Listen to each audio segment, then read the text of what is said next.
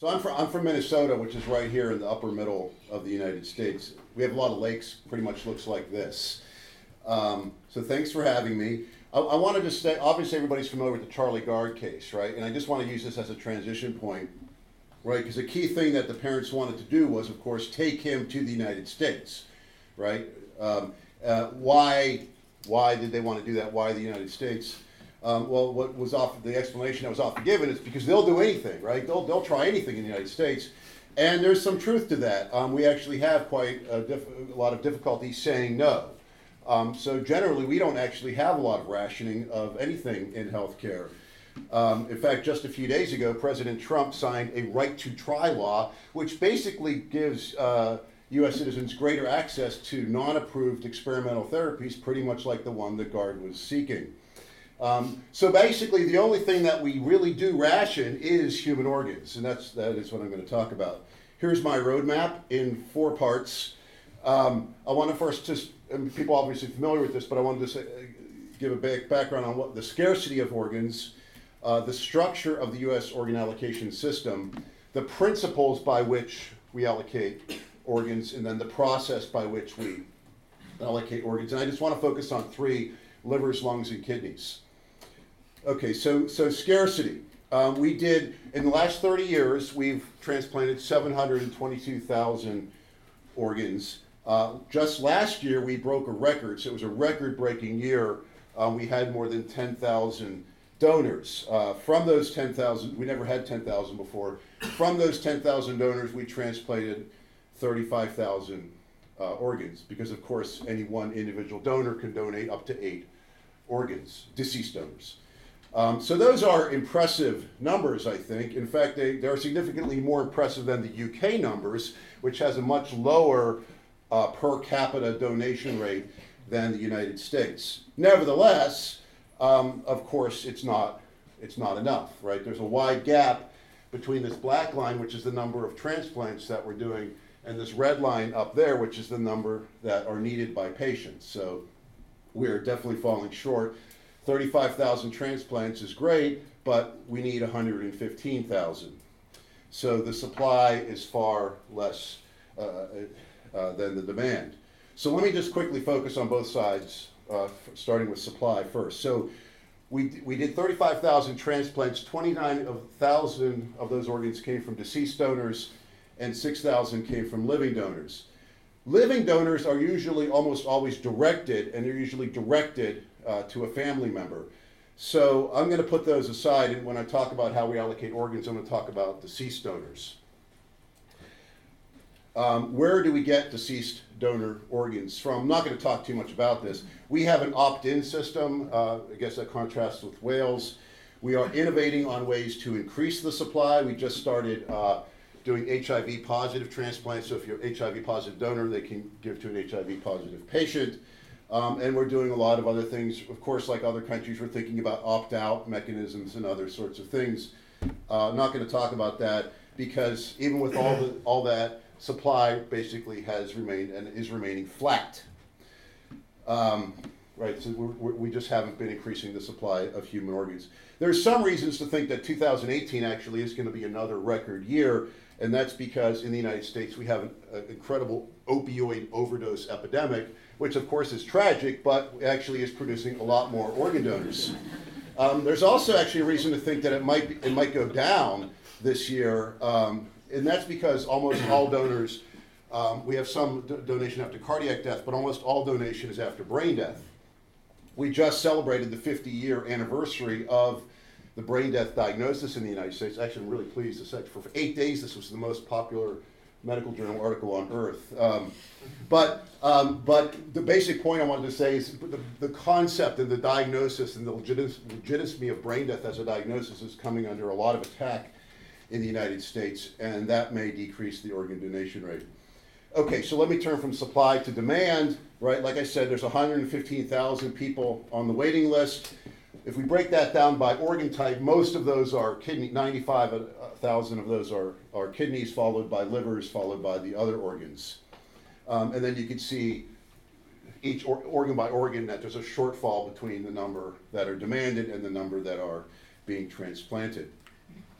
And of course, if there aren't enough organs, that means you're going to have to wait. And so at least for kidneys, where the shortfall is gigantic, the wait can be up to 5 years. For other organs, it could be up to a year. Of course, these people, many of them can't wait that long to get their organs. So we have about 20 people dying every day while waiting for an organ transplant. We're not short on all organs. We actually just started doing penis transplants, so we're not short on all organs, but I'm going to focus on the ones for which there is scarcity. My wife said, I don't know if you said, okay. But, so that's the scarcity of deceased donor organs. So obviously what we want to focus on is how they are allocated. So let me first give you a brief synopsis of the structure of the system in the United States. Almost everything in the United States that relates to healthcare is at the state level.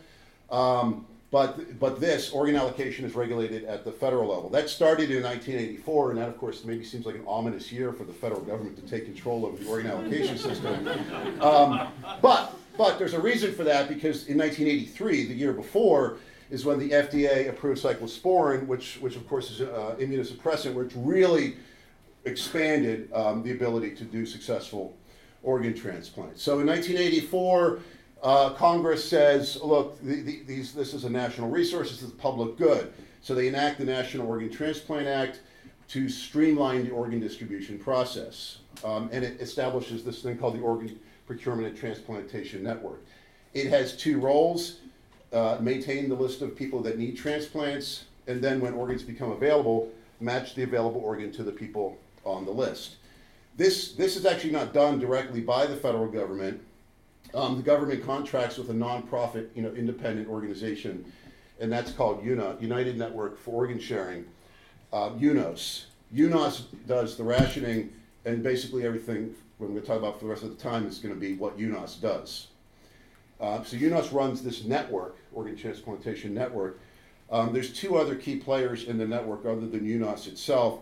One is we have 58 OPOs, Organ Procurement Organizations. These are the organizations that literally will go to the hospital to collect the organ and then get it to the patient that's going to get it. And then we also have 250 transplant centers, usually hospital-based, of course. So let me just walk through how this works real quick. You have a candidate, right? So you go to your doctor, and your doctor determines that you may need an organ, refers you to a transplant center. The transplant center evaluates you, and they're of course going to look at your medical condition. They're also going to look at your family support situation and your financial situation. Organ transplants are very expensive, going to cost about $600,000 plus another $7,000 a month. A lot of people can't afford that. It's not going to be completely covered by insurance. And therefore, a lot of people are going to lack access to the waiting list, right? So the transplant center isn't even going to put you onto the list. What I want to focus on is how UNOS allocates organs to the people on the list. So just want to recognize that there are people, and actually the talk about individual behavior, there are going to be people for behavior reasons, alcohol, that was the quiz, right? The poll was about those people aren't even going to get on the list. They're going to be screened out by the transplant center. So when I talk about what UNOS does, UNOS allocates organs to the people who actually got onto the list, but not everybody gets onto the list. Assuming that they determine that you're a good candidate medically and you can afford it, the transplant center will add you to the list. By the way, you guys can be added to the list. There's no citizenship requirement. About 1% of our list is non-US.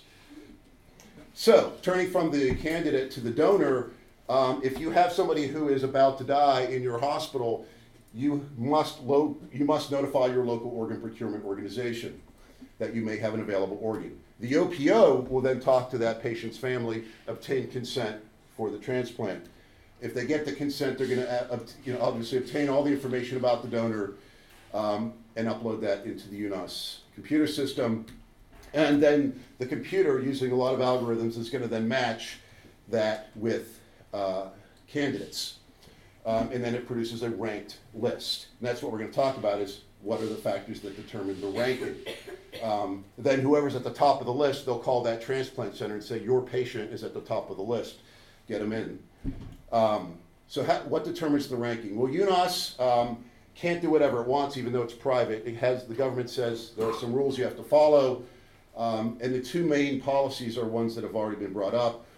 the first is they must achieve the best use of donated organs, which is basically talking about utility or efficiency.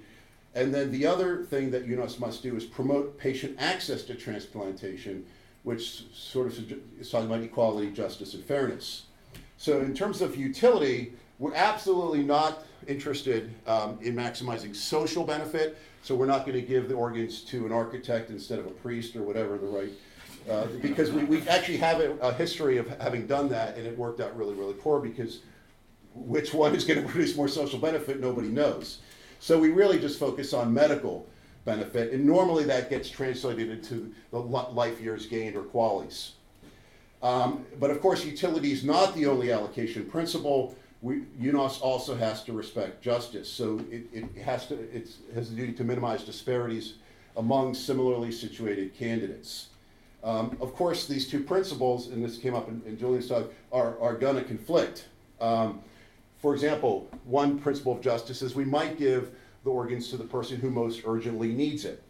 Okay, that's the principle on which we do it. But that's not gonna do well in terms of utility, because if you're that sick that you most urgently need it, then you're often not going to be the person who's going to live the longest with that organ. Similarly, we could use a waiting list, a queue. We could give the organ to the person who's been waiting the longest, but again, just because they've been waiting the longest doesn't mean that they're the person that's going to benefit the most. In fact, there's reason to think that they are exactly not the person that's going to benefit the most. Flipping it around, we could focus on utility and allocate the organs in the way that's going to produce the most QALYs, but in general, that's going to disfavor the elderly because they're just not going to live as long if we give them an organ. So that will do well on utility, but it's going to do poor in terms of justice because we're going to treat people with different ages inequitably. UNOS has to honor both principles. So we absolutely, and you're going to see this when I go through the organs right now, we absolutely do not allocate organs to produce the maximum medical good, because we're concerned not only with the amount of good, but with also how the good is distributed across the population. So here's the process, and I'm going to take these three organs. I do want to note that children absolutely get preferential special treatment across for all organs. I'm not going to talk about children, I'm just going to put children aside. Okay, so we're going to just walk through three organs to see how this works. Livers, lungs, and kidneys. So in terms of livers, of course, again, there's way more candidates that waiting for livers than there are available livers. Before 2002, we allocated livers based on wait time. So the first person who got to the wait list first is the person that's going to get the next available liver. So it used to just be a queue method of allocation. That allocation method basically prioritizes justice way higher than the principle of utility.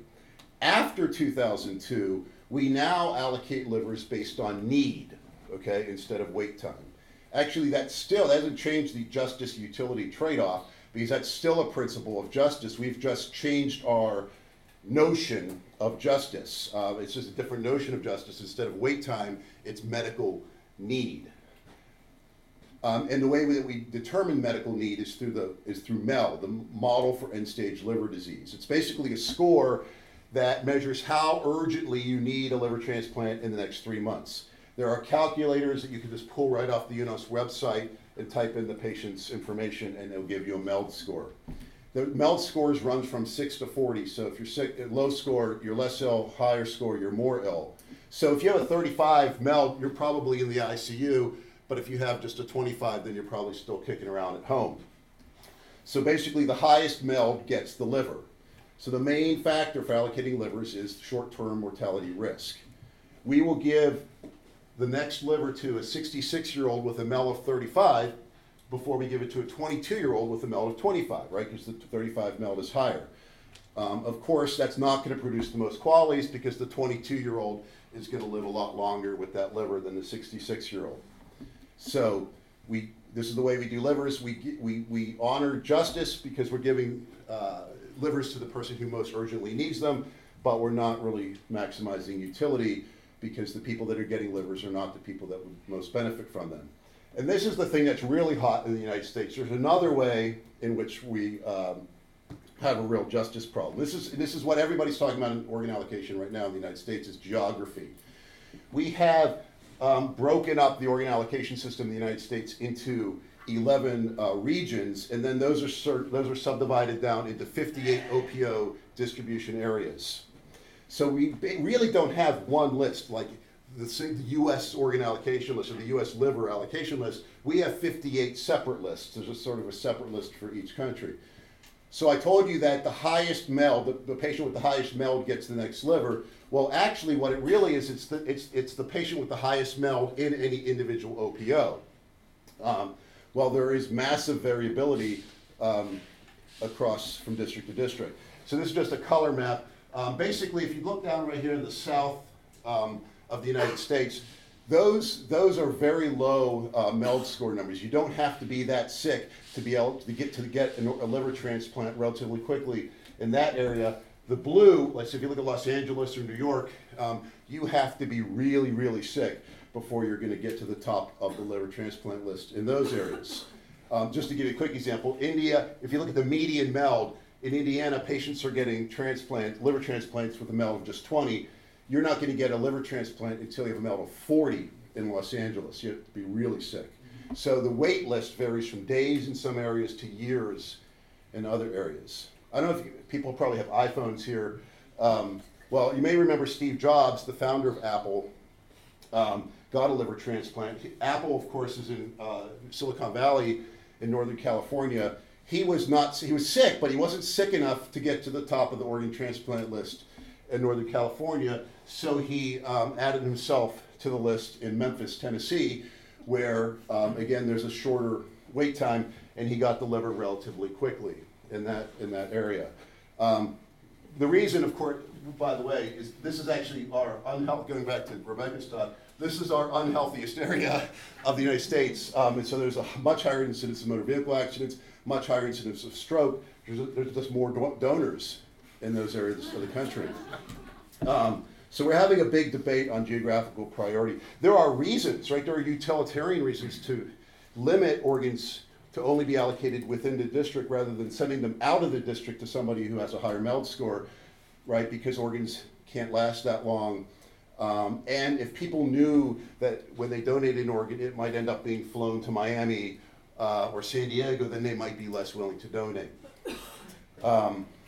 But the idea, though, is that there are organs who are not going to the person who most urgently needs it. So we're not maximizing utility.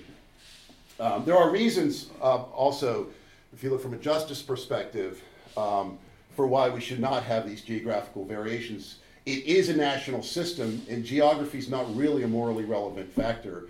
So it's not really clear that we can justify these variations. Let me just turn to lungs. Right, again, we have a shortfall of, actually, I took this number straight off the UNOS website. It looks like the transplants exceeds the candidates. That's just because it was a snapshot, and I didn't realize that it's a snapshot in time. Like with livers, wait time doesn't matter much, but the goal here is to reduce wait list deaths while you're on the wait list. You get a lung allocation score, 1 to 100. Most of the weight that determines your score is based on your risk of death without transplant. In other words, medical urgency, again. Some of the weight is based on the probability of your post-transplant survival, or you might say utility. So you have to be sick, right, to qualify for a lung transplant, but you can't be too sick because then it's not likely that you're gonna live that long. So there's sort of what you might call a transplant window for lung transplants, right? So if you're too healthy, then it's not urgent that you would need this lung transplant. But on the other hand, if you're too sick, then the part of the score that is based on utility is gonna disqualify you. So you kind of have this narrow window in here. So we basically give lungs to the patient that needs it most, but we still factor in utility a little bit by disqualifying patients that are too sick to benefit. Right, we want to avoid futile transplants. That honors utility, but at the same time, these people might benefit. So it's not literally futile. These people might benefit from a liver transplant, and we are denying them a transplant. So we are treating them inequitably. So we covered livers and lungs. Let me just turn to kidneys and end with that. Again, giant shortfall between the number of people seeking a kidney transplant and the number of transplants that we're able to do. Before 2014, kidneys were based 100% purely on wait time, right? The person who got onto the list first got the next kidney. You're waiting the longest, you get the next kidney. Really elevates fairness over utility. It's just queue time.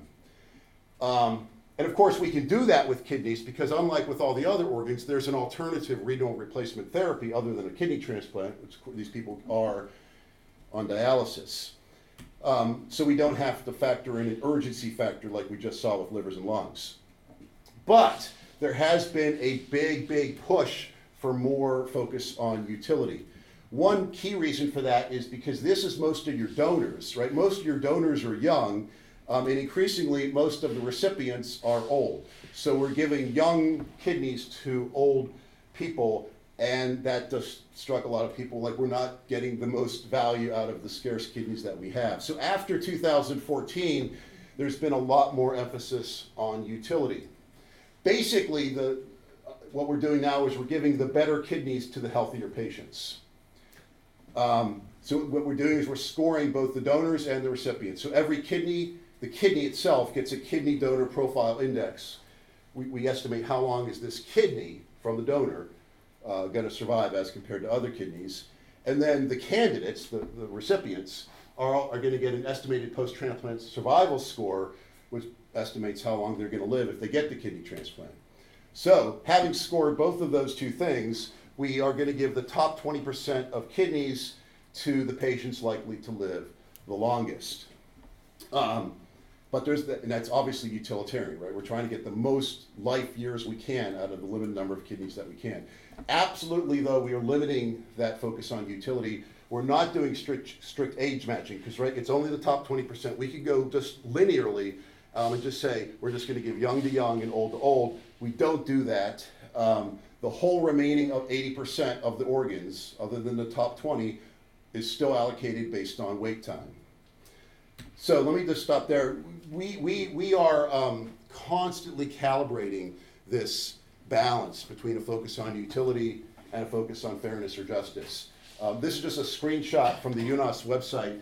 There are so many, the allocation scoring systems for every single organ are constantly under re-review. And there's constantly new task force meetings re-tinkering with the way that we score these things. But in general, because this gap is increasingly widening, there's sort of a growing emphasis that if we can't get more organs, then we should at least get more value out of the limited organs that we have. So if anything, in terms of a trend, there's a slight move toward putting a little bit more weight on the utility side of the scale instead of the fairness, justice side of the scale. Thank you.